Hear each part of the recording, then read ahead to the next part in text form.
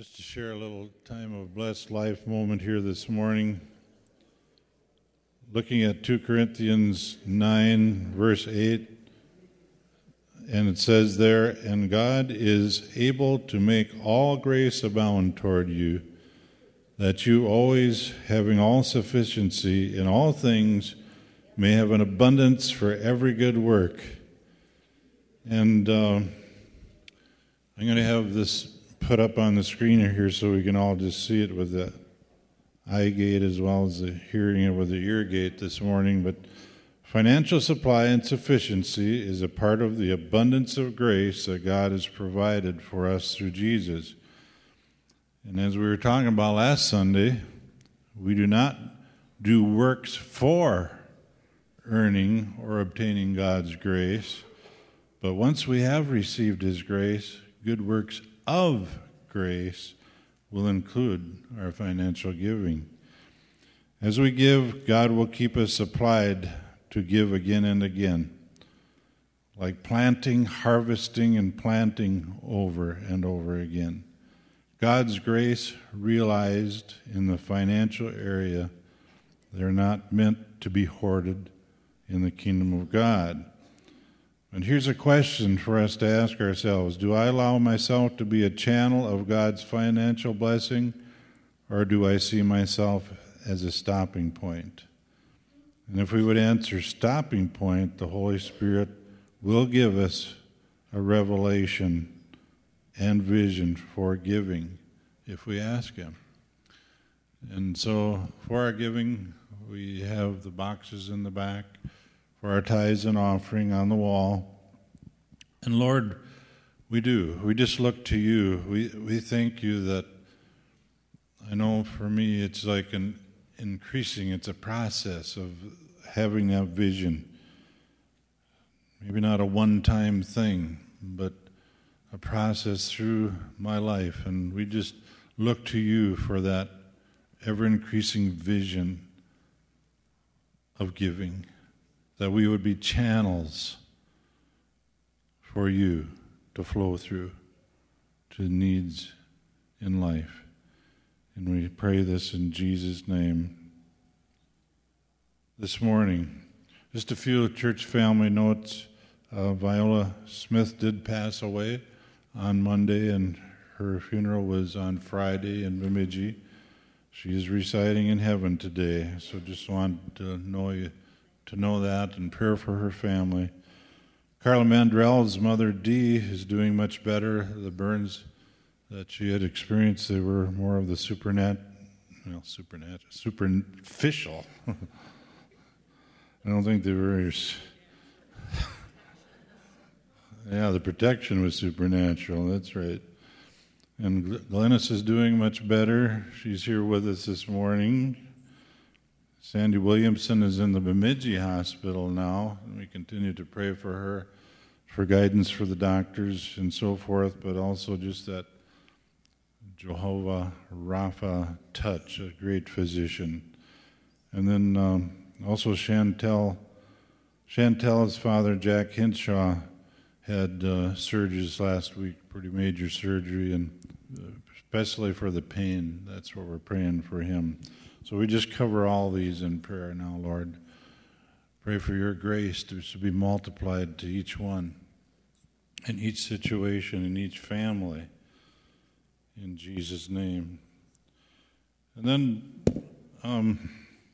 this morning, in just a few moments, we'll be having the mansion, which Mark, Peter, and Linnea will be sharing with us. And just a note that on some Sundays, December 23 and 30, there will be no 9:30 classes. And then there will be no regular activities on Wednesdays, December 19 or 26 or January 2. And they will resume on January 9. We have an ongoing quilt sale going on in our foyer. And it's a serving area foyer over there. And then on December 23rd, we have a Christmas service, and it's going to be a concert with Pastor Kent and team. So we're looking forward to that. And then on the 30th, Sunday the 30th, we're having, you might call it a year's end service, but really it's going to be a Christmas focus. And it'll be like Christmas Jubilee time that we're going to be focusing on. And we'll share more about that maybe next week too. We do have the mailing addresses for Bill Wasco and Sandy Williamson up there available for you too. So, hallelujah. All right. Well, I'm looking forward to this very much, this time when we have these readers that are going to be sharing this story with us. And The Mansion by Henry Van Dyke. Joseph Wheeler, the editor of the 20 Christmas in My Heart volumes where I originally found this story, he states that The Mansion has had a seismic impact on my spiritual journey. In fact, it's safe to say, he says, that no other Christmas story even comes close, for it is that rarity, a life changer. Though it may appear a bit archaic, it's 100 years old when he said that. It's actually 108 now. Once its message is fully internalized, the reader's life can never be the same again. So, now let's let our imaginations take us to the mansion of the Waitman family in New York City in the year 1910 and allow the Holy Spirit to bring life-changing revelation to our hearts. Here we go. The Mansion by Henry Van Dyke. There was an air of calm and reserved opulence about the Waitman mansion that spoke not of money squandered, but of wealth prudently applied.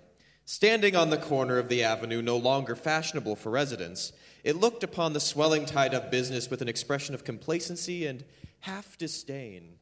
The house was not beautiful. There was nothing in its straight front of chocolate-colored stone, its heavy cornices, its broad, staring windows of plate glass, its carved and bronze-bedecked mahogany doors at the top of the wide stoop to charm the eye or fascinate the imagination.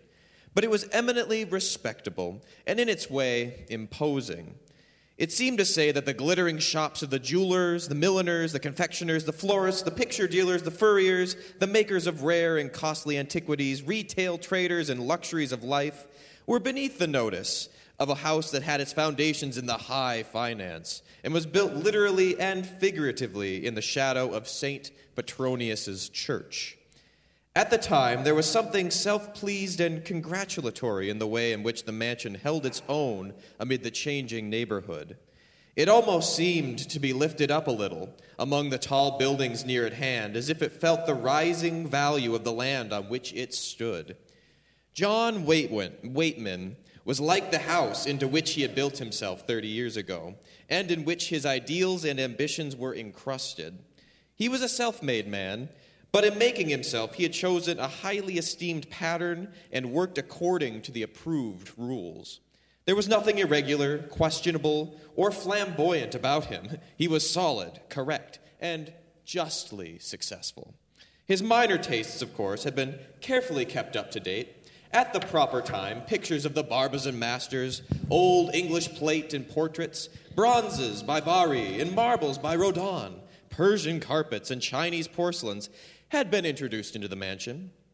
It contained a Louis Quinze reception room, an Empire drawing room, a Jacobean dining room, and various apartments dimly reminiscent of the styles of furniture affected by deceased monarchs. That the hallways were too short for the historic perspective did not make much difference. American decorative art is capable de tout, capable of anything. It absorbs all periods. Of each period, Mr. Waitman wished to have something of the best. He understood its value, present as a certificate and prospective as an investment. It was only in the architecture of his townhouse that he remained conservative, immovable, one might almost say early Victorian Christian. His country house at Dulwich-on-the-Sound was a palace of the Italian Renaissance, but in town he adhered to an architecture which had moral associations, the 19th century brownstone epoch. It was a symbol of his social position, his religious doctrine, and even, in a way, of his business creed. He would often say, "A man of fixed principles should express them in the looks of his house. New York changes its domestic architecture too rapidly. It is like divorce. It is not dignified. I don't like it. Extravagance and fickleness are advertised in most of these houses. I wish to be known for different qualities. Dignity and prudence are the things that people trust. Everyone knows that I can afford to live in a house that suits me. It is a guarantee to the public. It inspires confidence. It helps my influence. There is a text in the Bible about a house hath foundations.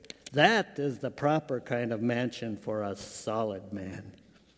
Harold Waitman had often listened to his father discoursing in this fashion on the fundamental principles of life, and always with a divided mind. He admired immensely his father's talents and the single-minded energy with which he improved them, but in the paternal philosophy there was always something that disquieted and oppressed the young man and made him gasp inwardly for fresh air and free action. At times, during his college course and his years at the law school, he had yielded to this impulse and broken away, now towards extravagance and dissipation, and then, when the reaction came, toward a romantic devotion to work among the poor. He had felt his father's disapproval for both of these forms of imprudence, but it was never expressed in a harsh or violent way, always with a certain tolerant patience, such as one might show for the mistakes and vagaries of the young. John Waitman was never hasty, impulsive, inconsiderate, even towards his own children. With them, as with the rest of the world, he felt that he had a reputation to maintain, a theory to vindicate. He could afford to give them time to see that he was absolutely right. And one of his favorite scriptures quotations was, "Wait on the Lord." He had applied it to real estate and to people with profitable results. But to human persons, the sensation of being waited for is not always agreeable. Sometimes, especially with the young, it produces a vague restlessness, a dumb resentment, which is increased by the fact that one can hardly explain or justify it. Of this, John Waitman was not conscious. It lay beyond his horizon. He did not take it into account in the plan of life which he had made for himself and for his family as the sharers and inheritors of his success. Harold, his son, in a moment of irritation, said to his mother, "Father plays us like pieces in a game of chess." "My dear, you ought not to speak so impatiently. At least he wins the game. He is one of the most respected men in New York, and he is very generous, too." I wish he would be more generous in letting us be ourselves. He always has something in view for us and expects us to move up to it. But isn't it always for our benefit? Look what a position we have. No one can say there is any taint on our money. There are no rumors about your father. He has kept the laws of God and of man. He has never made any mistakes. Harold got up from his chair and poked the fire, and then he came back to the ample, well-gowned, firm-looking lady and sat beside her on the sofa. He took her hand gently and looked at the 2 rings, a thin band of yellow gold and a small solitaire diamond, which kept their place on her 3rd finger in modest dignity, as if not shamed, but rather justified by the splendor of the emerald which glittered beside them. "Mother, you have a wonderful hand, and Father made no mistake when he won you, but are you sure he has always been so inerrant?" "Harold, what do you mean? His life is an open book." I don't mean anything bad, Mother dear. I know the governor's life is an open book, a ledger if you like, kept in the best bookkeeping hand and always ready for inspection, every page correct and showing a handsome balance, I'm sure. But isn't it a mistake not to allow us to make our own mistakes and to learn for ourselves, to live for our own lives? Must we always be working for this balance or one thing or another? I want to be myself, to get outside of this everlasting profitable plan and let myself go and lose myself for a while at least to do the things that I want to do just because I want to do them. My boy, you are not going to do anything wrong or foolish. You know the falsehood of that old proverb about wild oats. Yes, Mother, I know it well enough, but in California, you know, the wild oats are one of the most valuable crops. They grow all over the hillsides, and they keep the cattle and the horses alive. But that's not what I meant, to sow wild oats, that I mean. Say, to pick wildflowers, if you like, or even to chase wild geese, to do something that seems good to me just for its own sake, not for the sake of wages of one kind or another. I feel like a hired man in the service of this magnificent mansion, say in training for Father's place as major domo. I'd like to get out some way, to feel free, perhaps do something for others. Yes, I know it sounds like cant. I know, but sometimes I feel as if I can't I'd like to just do some good in the world. If Father only wouldn't insist upon God's putting it into that ledger. His mother moved uneasily, and a slight look of bewilderment came into her face. Isn't that almost irreverent? Surely the righteous must have their reward, and your father is good. See how much he gives to all the established charities, how many things he has founded. He's always thinking of others and planning for them, and surely for us he does everything. How well he has planned this trip to Europe for me and the girls, the court presentation at Berlin, the season on the Riviera, the visits to England with the Plumptons and the Halverstones. He says Lord Halverstone has the finest old house in Sussex, pure Elizabethan, and all the old customs are kept up too. Family prayers every morning for all the domestics. By the way, you know his son Bertie, I believe. Yes, I fished at Catalina Island last June with the Honorable Ethelbert. He's rather a decent chap in spite of his ingrowing mind. But you, Mother, you're simply magnificent. You are a father's masterpiece. The young man leaned over to kiss her and went up to his riding club for his afternoon canter in the park.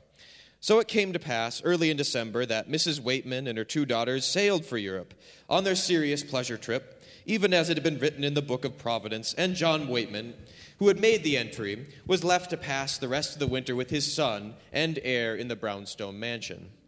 They were comfortable enough. The machinery of the massive establishment ran as smoothly as a great electric dynamo. They were busy enough, too. John Waitman's plans and enterprises were complicated, though his principle of action was always simple, to get good value for every expenditure and effort. The banking house of which he was chief, the brain, the will, and the absolute controlling hand, was so admirably organized that the details of its direction took but little time. But the scores of other interests that radiated out from it were dependent upon it, or perhaps it would be more accurate to say that contributed to its solidity and success. The many investments, industrial, political, benevolent, reformatory, ecclesiastical, that had made the name of Waitman well known and potent in the city, church, and state, demanded much attention and careful steering in order that each might produce the desired result. There were board meetings of corporations and hospitals, conferences in Wall Street and in Albany, consultations and committee meetings in the brownstone mansion. For a share in all his business and its adjuncts, John Waitman had his son in training in one of the famous law firms of the city, for he held that banking itself is a rather simple affair. The only real difficulties of finance are on its legal side. Meantime, he wished the young man to meet and to know the men with whom he would have to deal when he became a partner in the house. So a couple of dinners were given in the mansion during December, after which the father called the son's attention to the fact that over $100 million had sat around that board. But on Christmas Eve, father and son were dining together without guests, and their talk across the broad table, glittering with silver and cut glass and softly lit by shaded candles, was intimate, though a little slow at times. The elder man was in rather a rare mood, more expansive and confidential than usual. And when the coffee was brought in and they were left alone, he talked more freely of his personal plans and hopes than he had ever done before. I feel very grateful tonight. It must be something in the air of Christmas that gives me this feeling of thankfulness for the many divine mercies that have been bestowed upon me. All the principles by which I have tried to guide my life have been justified. I have never made the value of this salted almond by anything that courts would not uphold, at least in the long run. And yet, or wouldn't it be better to say, therefore, my affairs have been wonderfully prospered. There's a great deal in that text. Honesty is the best policy. But no, that's not from the Bible, after all, is it? Wait a minute. There is something of that kind, I know. May I light a cigar, Father, while you are remembering the text? Yes, certainly. You know I don't dislike the smell. But it is a wasteful, useless habit, and therefore I have never practiced it.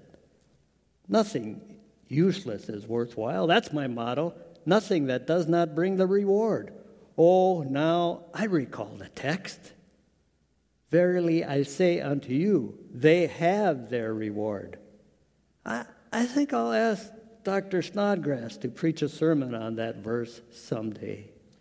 Using you as an illustration, I suppose. Well, not exactly. But I could give some good materials from my own experience to prove the truth of that scripture. I can honestly say that there is not one of my charities that has not brought me in a good return, neither in the increase of influence, the building up of credit, or the association with substantial people. Of course, you have to be careful how you give in order to secure the best results. No indiscriminate giving, no pennies in beggars' hats. It has been one of my principles always to use the same kind of judgment in charities that I use in my other affairs. And they have not disappointed me. Even the check that you put in the plate when you take the offertory up the aisle on Sunday morning? Certainly. Though the influence is less direct, I must confess that I have my doubts in regard to the collection for foreign missions. That always seems to me to be romantic, wasteful. You never hear from it in any definite way. They say the missionaries have done a good deal to open up the way for trade. Well, perhaps, but they have also gotten us into commercial and political difficulties.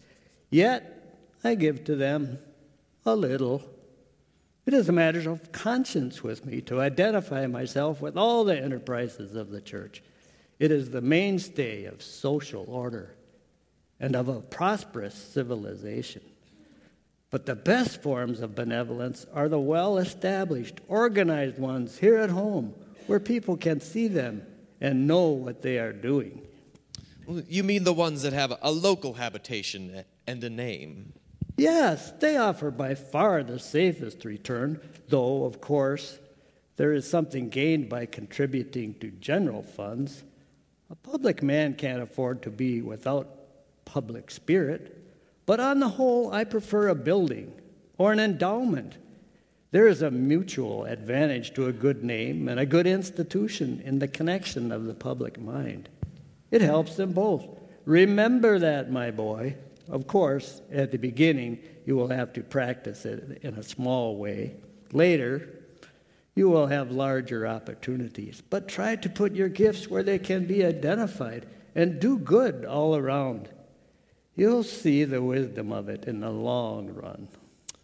Yes, I can see it all already, sir. And the way you describe it looks amazingly wise and prudent. So, in other words, we must cast our bread into the waters in large loaves, carried by sound ships, marked with the owner's name, of course, so that the return freight be sure to come back to us.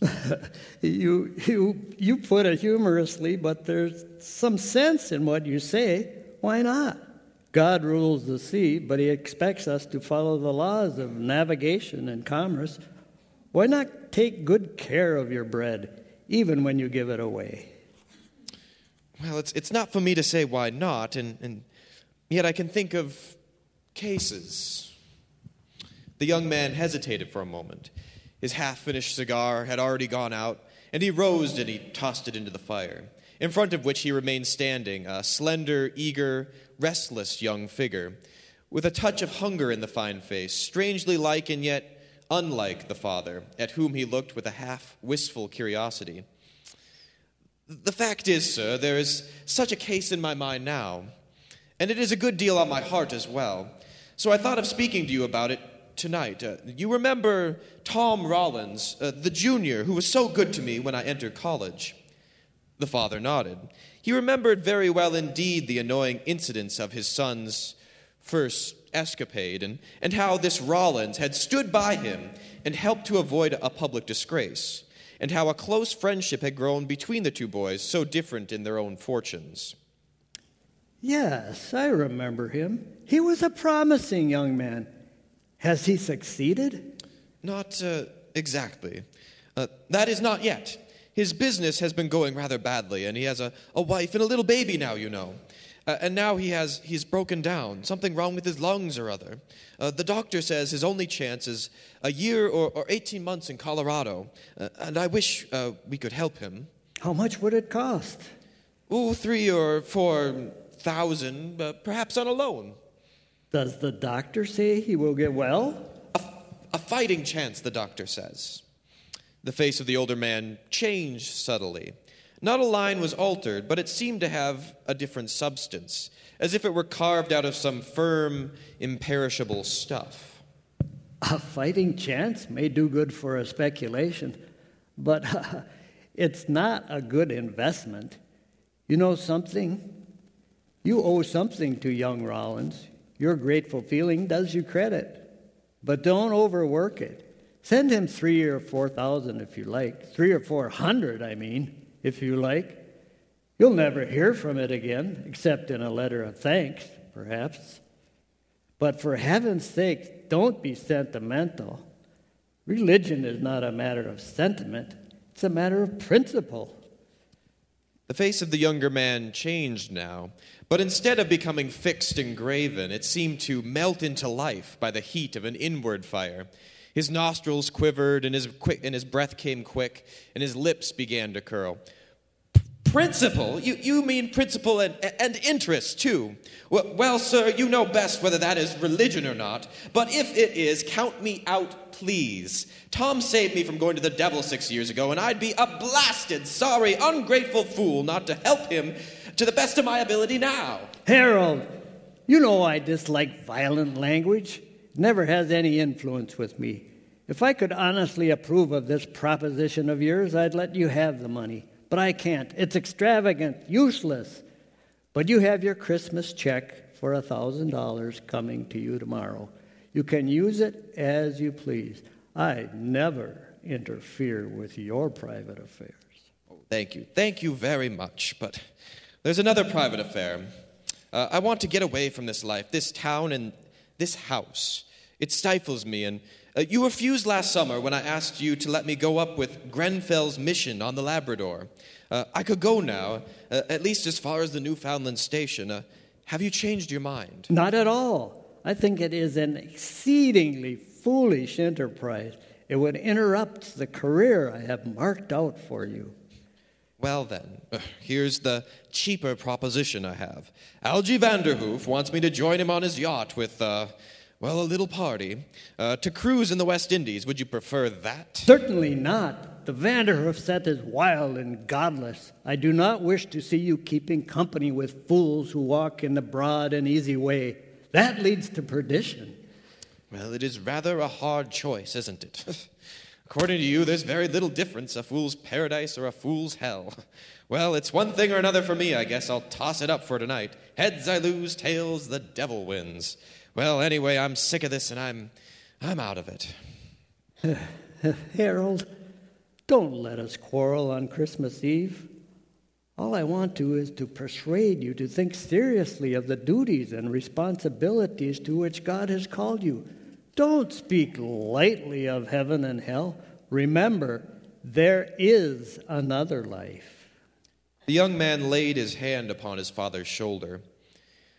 Father, I want to remember it. I try to believe in it, but somehow or other, in this house, it all seems just unreal to me. No doubt all you say is perfectly right and wise, I'm sure, and I don't venture to argue against it. But I can't feel it, that's all. If I'm to have a soul, or either to lose or to save, I really must live. Just now, neither the present nor the future means anything to me. But surely we won't quarrel. I'm very grateful to you, and we'll part as friends. Good night, sir. The father held out his hand in silence, and the heavy portiere dropped noiselessly behind the son, and he went up the wide, curving stairway to his own room. Meantime, John Waitman sat in his carved chair in the Jacobean dining room. He felt strangely old and dull. The portraits of beautiful women by Lawrence and Reynolds and Rayburn, which had often seemed like real company to him, looked remote and uninteresting. He fancied something cold and almost unfriendly in their expression, as if they were staring right through or even beyond him. They cared nothing for his principles, his hopes, his disappointments, and his successes. They belonged to another world in which he had no place. At this he felt a vague resentment, a sense of discomfort that he could not have defined or explained. He was used to being considered, respected, appreciated at his full value in every region, even in that of his own dreams. But presently, he rang for the butler, telling him to close the house and not to sit up, and walked with lagging steps into the long library, where the shaded lamps were burning. His eye fell upon the low shelves full of costly books, but he had no desire to open any of them. Even the carefully chosen pictures that hung above them seemed to have lost their attraction. He paused for a moment before an idol of Corot, a dance of nymphs around some forgotten altar in some vaporous glade. And he looked at it curiously. There was something rapturous and serene about the picture, a breath of springtime in those misty trees, some harmony of joy in the dancing figures that wakened in him a feeling of half pleasure and half envy. It represented something that he had never known in his calculated and orderly life, and he was dimly mistrustful of it. It is certainly very beautiful, but it is distinctly pagan. That altar is built to some heathen god. It does not fit into the scheme of a Christian life. I doubt whether it's consistent with the tone of my house. I will sell it this winter. It will bring 3 or 4 times what I paid for it. That was a good purchase, a very good bargain. He then dropped into the revolving chair before his big library table. It was covered with the pamphlets and reports of the various enterprises in which he was interested. There was a pile of newspaper clippings in which his name was mentioned with praise for his sustaining power as a pillar of finance, for his judicious benevolence, for his support of wise and prudent reform movements, for his discretion in making permanent public gifts, the Waitman Charities. One very complacent editor called them, as if they deserved a classification as a distinct species. He turned the papers over listlessly. There was a description and a picture of the Waitman wing of the Hospital for Cripples, of which he was president, and an article on the new professor in the Waitman Chair of Political Jurisprudence in Jackson University, of which he was a trustee, and an illustrated account of the opening of the Waitman Grammar School at Dulwich on the Sound, where he had his legal residence for purposes of taxation. This last was perhaps the most carefully planned of all the Waitman charities. He desired to win the confidence and support of his rural neighbors. It had pleased him much when the local newspaper had spoken of him as an ideal citizen and the logical candidate for the governorship of the state. But upon the whole, it seemed to him wiser to keep out of those active politics. It would be much easier and better to put Harold into the running, to have him sent to the legislature from Dulwich District, then to the National House, and then, who knows, to the Senate? Why not? The Waitman interests were large enough to need a direct representative and guardian at Washington itself. But tonight, all these plans came back to him with a little bit of dust upon them. They were dry and crumbling like forsaken habitations. The son upon whom his complacent ambition had rested had turned his back upon the mansion and all of his father's hopes tonight. The break might not be final, and in any event there would be much to live for. The fortunes of the family would be secure, But the zest of it would be gone if John Waitman had to give up the assurance of perpetuating his name and his principles in his son. It was a bitter disappointment, and he felt that he had not deserved it at all. He rose from his chair and paced the room with leaden feet. For the first time in his life, his age was visibly upon him. His head was heavy, and it was hot, and the thoughts that rolled in it were confused and depressing. Could it be that he had made a mistake in the principles of his existence? Oh, there was no argument in what Harold had said. It was almost childish, and yet it had shaken the elder more deeply than he had cared to show. It held a silent attack which touched him more than an open criticism. Suppose the end of his life were nearer than he thought. And the end must come sometime, but what if it were now? Had he not founded his house upon a rock? Had he not kept the commandments? Was he not touching the law and blameless? And beyond this, even if there were some faults in his character, all men are sinners after all, yet he surely believed in the saving doctrines of religion, the forgiveness of the sins, the resurrection of the body, the everlasting life. Yes, that was the true source of comfort after all. He would read a bit in the Bible, as he did every night, and he would go to bed and then to sleep. He went back to his chair at the library table, a strange weight of weariness resting upon him, but he opened the book at a familiar place, and his eyes fell upon the verse at the bottom of the page. Lay not up for yourselves treasures upon earth. Oh, that had been the text of the sermon a few weeks before. Sleepily, heavily, he tried to fix his mind upon it and recall it. Oh, what was it that Dr. Snodgrass had said? Yes, that it was a mistake to pause here in the reading of the verse. We must read it on without a pause. Lay not up treasures upon earth where moth and rust do corrupt, and where thieves break through and steal. Oh, that was the true doctrine. We may have treasures upon earth, but they must not be put into unsafe places, but into safe places. A most comforting doctrine.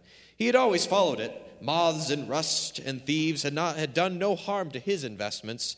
John Waitman's drooping eyes turned to the next verse at the top of the second column. But lay up for yourselves treasures in heaven. Now, what had the doctor said about that? How was it to be understood, and in what sense treasures in heaven?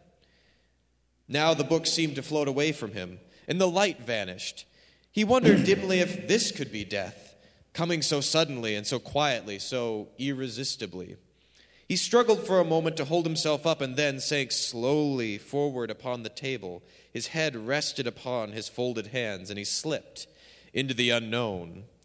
How long afterward conscious life returned to him, he did not know. The blank might have been for an hour or perhaps a century. He knew only that something had happened in the interval. What it was he could not tell, and he found great difficulty in catching the thread of his identity again. He felt that he was himself, of course, but the trouble was in making his connections, to verify and place himself, to know who and where he was.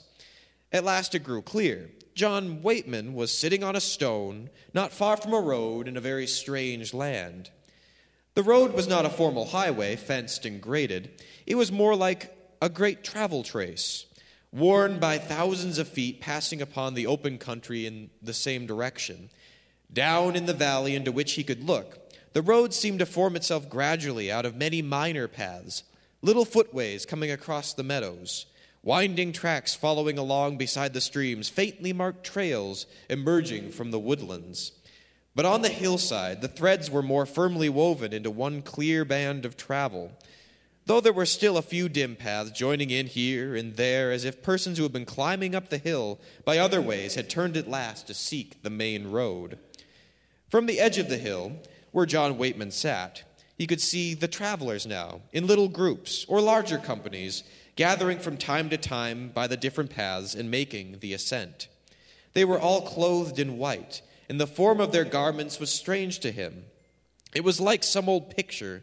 They passed him, group after group, talking quietly together or singing, not moving in haste, but with a certain air of eagerness and joy, as if they were glad to be on their way to an appointed place. They did not stay to speak to him, But they looked at him often and spoke to one another as they looked, and now and then one of them would smile and beckon him in a friendly greeting, so that he felt that they would like him to be with them.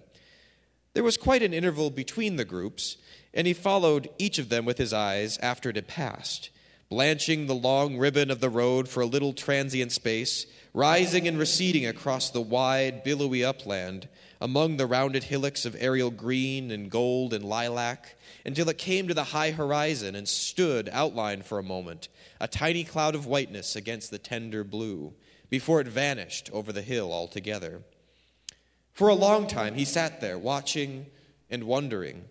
It was a very different world from that in which his mansion on the avenue was built, and it looked strange to him, but most real as anything he had ever seen. And presently he felt a strong desire to know that country into which and where the people were going. He had a faint premonition of what it must be, but he wished to be sure. So he rose from that stone where he was sitting and came down through the short grass and the lavender flowers toward a passing group of people. One of them turned to meet him, held out his hand. It was an old man under whose white beard and brows John Waitman thought he saw a suggestion of the face of the village doctor who had cared for him years ago when he was a boy in the country. "Oh, welcome. Well, will you not come with us?" Where are you going? "Oh, to the heavenly city, to see our mansions there." And who are these with you? "Oh, well, strangers to me, until a little while ago. I know them better now, though. But you I have known for a long time, John Waitman. Don't you remember your old doctor?" Yes. Your voice has not changed at all. I'm glad indeed to see you, Dr. McLean, especially now. All this seems very strange to me, almost oppressive. I wonder if... But may I go with you? Do you suppose? Surely it will do you good, I think. And you also must have a mansion in this city waiting for you. A fine one, I would think. Are you not looking forward to it? Yes, I believe it must be so, although I had not expected to see it so soon. But I will go with you, and we can talk by the way. The two men quickly caught up with the other people and all went forward together along the road. The doctor had little to tell of his own experience, for it had been a plain, hard life, uneventfully spent for others, and the story of the village was very simple. John Waitman's adventures and triumphs would have made a far richer, more imposing history, full of contacts with the great events and personages of the time, but somehow or another, he did not care to speak much about it. Walking on that wide heavenly moorland, under that tranquil, sunless arch of the blue, in that free air of perfect peace, where the light was diffused without a shadow, as if the spirit of life in all things were luminous. There was only one person besides the doctor in that little company whom John Waitman had known before, an old bookkeeper who had spent his life over a desk, carefully keeping accounts, a rusty, dull little man, patient and narrow, whose wife had been in the insane asylum for 20 years and whose only child was a crippled daughter, for whose comfort and happiness he had toiled and sacrificed himself without stint. It was a surprise to find him here, as carefree and joyful as the rest. The lives of the others in the company were revealed in brief glimpses as they talked together. There was a mother, early widowed, who had kept her little flock of children together and labored through hard and heavy years to bring them up in purity and knowledge. A sister of charity who had devoted herself to the nursing of poor folk who were being eaten to death by cancer. A schoolmaster whose heart and life had been poured into his quiet work of training boys for a clean and thoughtful manhood. A medical missionary who had given up a brilliant career in science to take charge of a hospital in darkest Africa. A beautiful woman with silver hair who had resigned her dreams of love and marriage to care for her invalid father, and after his death had made her life a long, steady search for ways of doing kindnesses for others. A poet who had walked among the crowded tenements of the great city, bringing cheer and comfort not only by his songs, but by his wise and patient works of practical aid. A paralyzed woman who had laid for 30 years upon her bed, helpless but not hopeless, succeeding by a miracle of courage in her single aim never to complain, but always to impart a bit of joy and peace to everyone who came near her. All these, and other persons like them, people of little consideration in our world, but now seemingly all full of great contentment and an inward gladness that made their steps light, were in the company that passed along the road, talking together of things past and things to come, and singing now and then with clear voices from which the veil of age and sorrow was now lifted. John Waitman joined in some of the songs, which were familiar to him from their use in the church, at first with a little touch of hesitation and then more confidently. For as they went on, his senses of strangeness and fear at his new experience diminished, and his thoughts began to take on their habitual assurance and complacency. Were not these people going to the celestial city? And was not he in his right place among them? He had always looked forward to this journey. If they were sure, each one, of finding a mansion there, could not he be far more sure? His life had been more fruitful than theirs, of course. He had been a leader, a founder of new enterprises, a pillar of church and state, a prince of the house of Israel. 10 talents had been given to him, and he had made them 20. His reward would be proportionate. He was glad that his companions were going to find fit dwellings prepared for them, of course, but he had thought also with a certain pleasure of the surprise that some of them would feel when they saw his appointed mansion. So they came to the summit of the moorland and looked over into the world beyond. It was a vast green plain, softly rounded, like a shallow vase, encircled with hills of amethyst. A broad shining river flowed through it, and many silver threads of water were woven across the green. And there were borders of tall trees on the banks of the river, and orchards full of roses abloom along the little streams. And in the midst of all stood a city, white and wonderful and radiant. And when the travelers saw it, they were filled with awe and joy. They passed over the little streams and among the orchards quickly and silently, as if they feared to speak, lest the city should up and vanish. The walls of the city were very low. Even a child could see over them, for it was made only of precious stones, which are never large.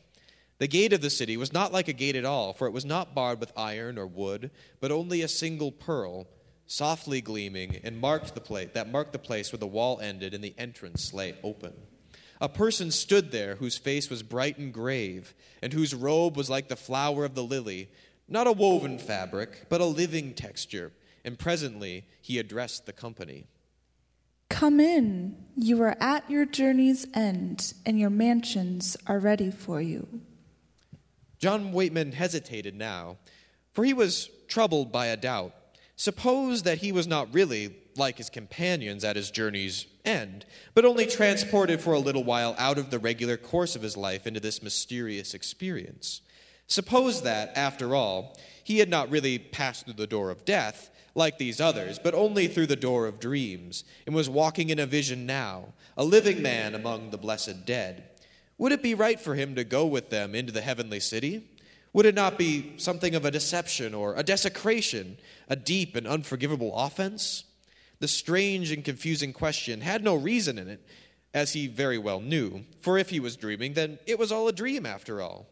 But if his companions were real, then he also was with them in reality, and if they had died, then he might have died too. And he could not rid his mind of the sense that there was a difference between them and him, and it made him afraid to go on. But as he paused and turned, this keeper of the gate looked straight and deep into his eyes and beckoned to him, and then he knew that it was not only right, but very necessary that he should enter. They passed from street to street, among fair and spacious dwellings, set in amaranthine gardens, and adorned with an infinitely varied beauty of divine simplicity. The mansions differed in size, in shape, in charm. Each one seemed to have its own personal look of loveliness. Yet all were alike in fitness to the place, in harmony with one another, in the addition which each made to the singular and tranquil splendor of the city. As the little company came, one by one, to the mansions which were prepared for them, and their guide beckoned to the happy inhabitant to enter in and take possession, there was a soft murmur of joy, half wonder and half recognition, as if the new and immortal dwelling were crowned with the beauty of surprise, lovelier and nobler than all the dreams of it had ever been, and yet also as if it were touched with the beauty of the familiar, the remembered, the very long-loved. One after another, the travelers were led to their own mansions and went in gladly. And from within, through the open doors, came sweet voices of welcome and low laughter and song. And at last there was no one left with the guide but the two old friends, Dr. McLean and John Waitman. They were standing in front of one of the largest and fairest of the houses, whose garden glowed softly with radiant flowers, and the guide laid his hand upon the doctor's shoulder. This is for you. Go in. There is no pain here, no more death, no sorrow, nor tears, for your old enemies are all conquered. But all the good that you have done for others, all the help that you have given, all the comfort that you have brought, all the strength and love that you have bestowed upon the suffering are here. For we have built them all into this mansion for you. The good doctor's face was lighted with a still joy. He clasped his old friend's hand closely and whispered, "Oh, how wonderful it is. Go on, and you will come to your mansion next, I'm sure. It is not far away, and we shall see each other again soon. Oh, very soon." So he went through the garden and into the music within, and the keeper of the gate turned to John Waitman with level, quiet, and searching eyes, and then he asked gravely, "Where do you wish me to lead you now?" To see my own mansion. Is there not one here for me? You may not let me enter it yet, perhaps, for I must confess to you that I am only... I know it all. You are John Waitman. Yes, I am John Waitman, senior warden of the St. Petronius' church. I wish very much to see my mansion here, if only for a moment. I believe you have one for me. Will you take me to it? The keeper of the gate drew a little book from the breast of his robe and turned over the pages. Certainly your name is here, and you shall see your mansion if you will follow me. It seemed as if they must have walked miles and miles through that vast city, passing street after street of houses larger and smaller, of gardens richer and poorer, but all full of beauty and a wondrous delight. They came into a kind of suburb, where there were many small cottages with plots of flowers, very lowly but bright and fragrant. And finally, they reached an open field, bare and lonely looking. There were 2 or 3 little bushes in it, without flowers, and the grass was sparse and thin. In the center of the field was a tiny hut, hardly big enough for a shepherd's shelter. It looked as if it had been built of discarded things, scraps and fragments of other buildings, but put together with care and pains by someone who had tried to make the most of cast-off material.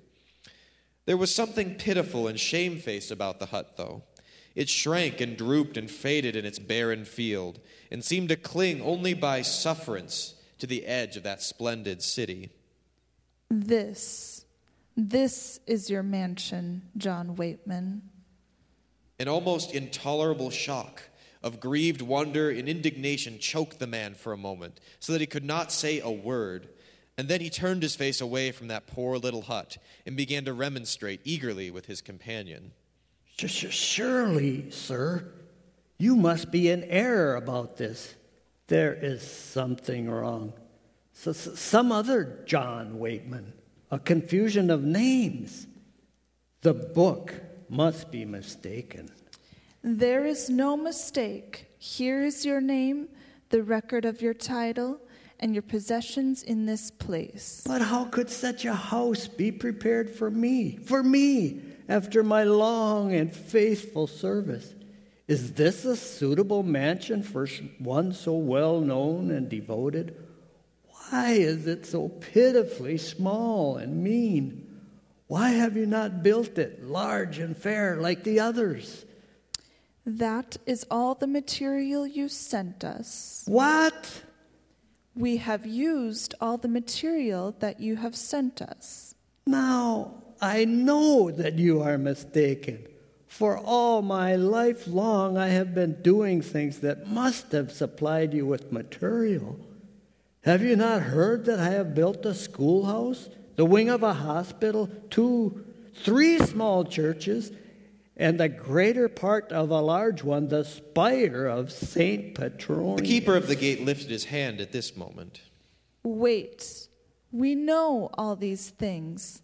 They were not ill done, but they were marked and used as foundation for the name of and mansion of John Waitman in the world. Did you not plan them for that? Yes, I confess that I thought often of them in that way. Perhaps my heart was set upon that too much. But there are other things. My endowment for the college, my steady and liberal contributions to the established territories, my support of every respectable... Wait, were not all these carefully recorded on earth where they would add to your credit? They were not foolishly done. Verily, you have had your reward for them. Would you be paid twice? No, I dare not claim that. I acknowledge that I considered my own interest too much. But surely not altogether. You have said that these things were not foolishly done. They accomplished some good in the world. Does not that count for something? Yes, it counts in the world where you counted it. But it does not belong to you here. We have saved and used everything that you sent us. This is a mansion prepared for you.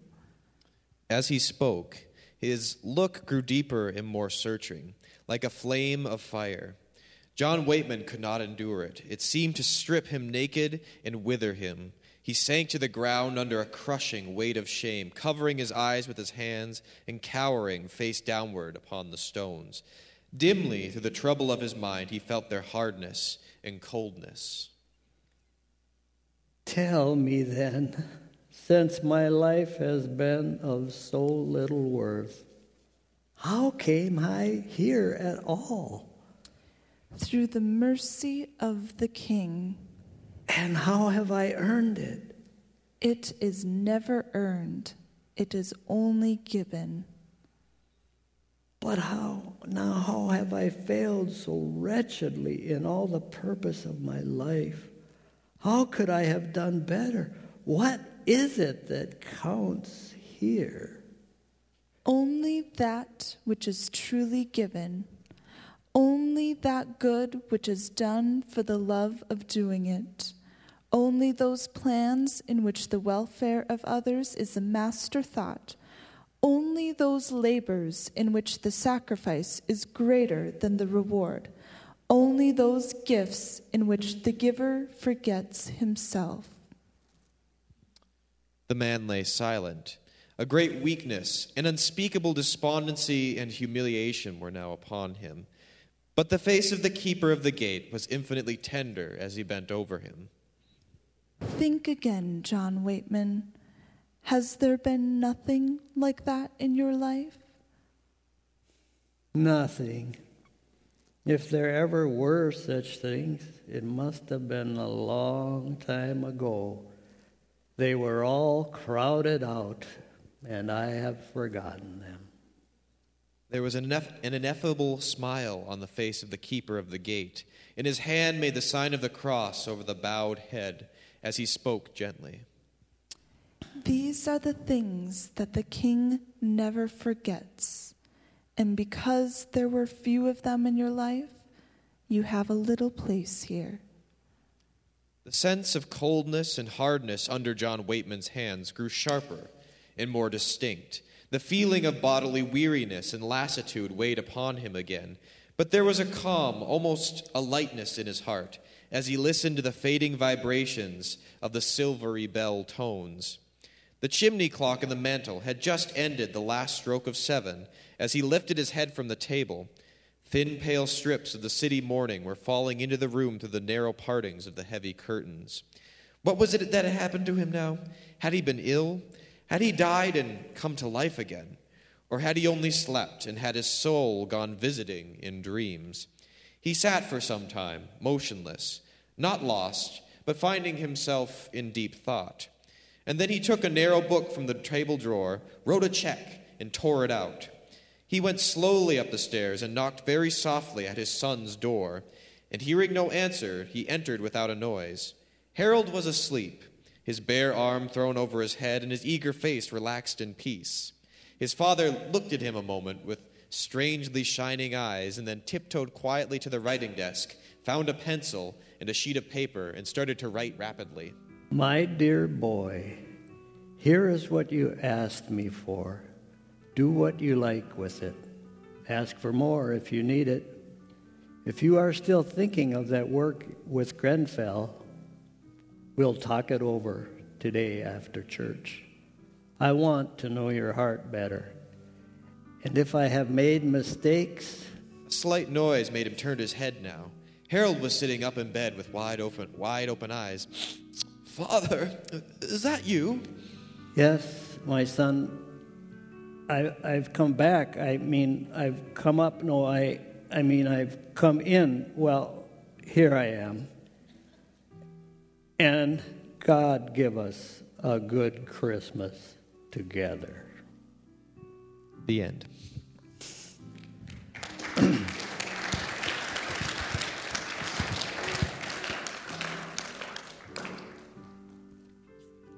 A great story, a timeless story. And I always like stories that have a little punch in the end, or even like this one all the way through. We're going to close our service today. I want to say a prayer. And before I do that, just remind folks that there is a meal today. Don and Maria have prepared some food for us, so please stay. Visitors are always welcome as well. Let's pray. Father, in the name of Jesus, we are always in wonder at Christmas time. I ask that you would multiply that to us this season and show us new things, new miracles, Lord, new things in our lives, new hopes. And Father, we just bless this season and ask that you would touch hearts through all the different media and all the different stories and songs that we hear in the air, Lord. We just pray that your Spirit would work its wonders again this year at Christmas time and provide that Savior. When we think of that Savior that you have provided, it's just a wonderful, miraculous thing, Lord. And we thank you so much for it. Ask you to bless each one here. And as we go, we praise your name. Thank you, Jesus. Amen. Have a wonderful day.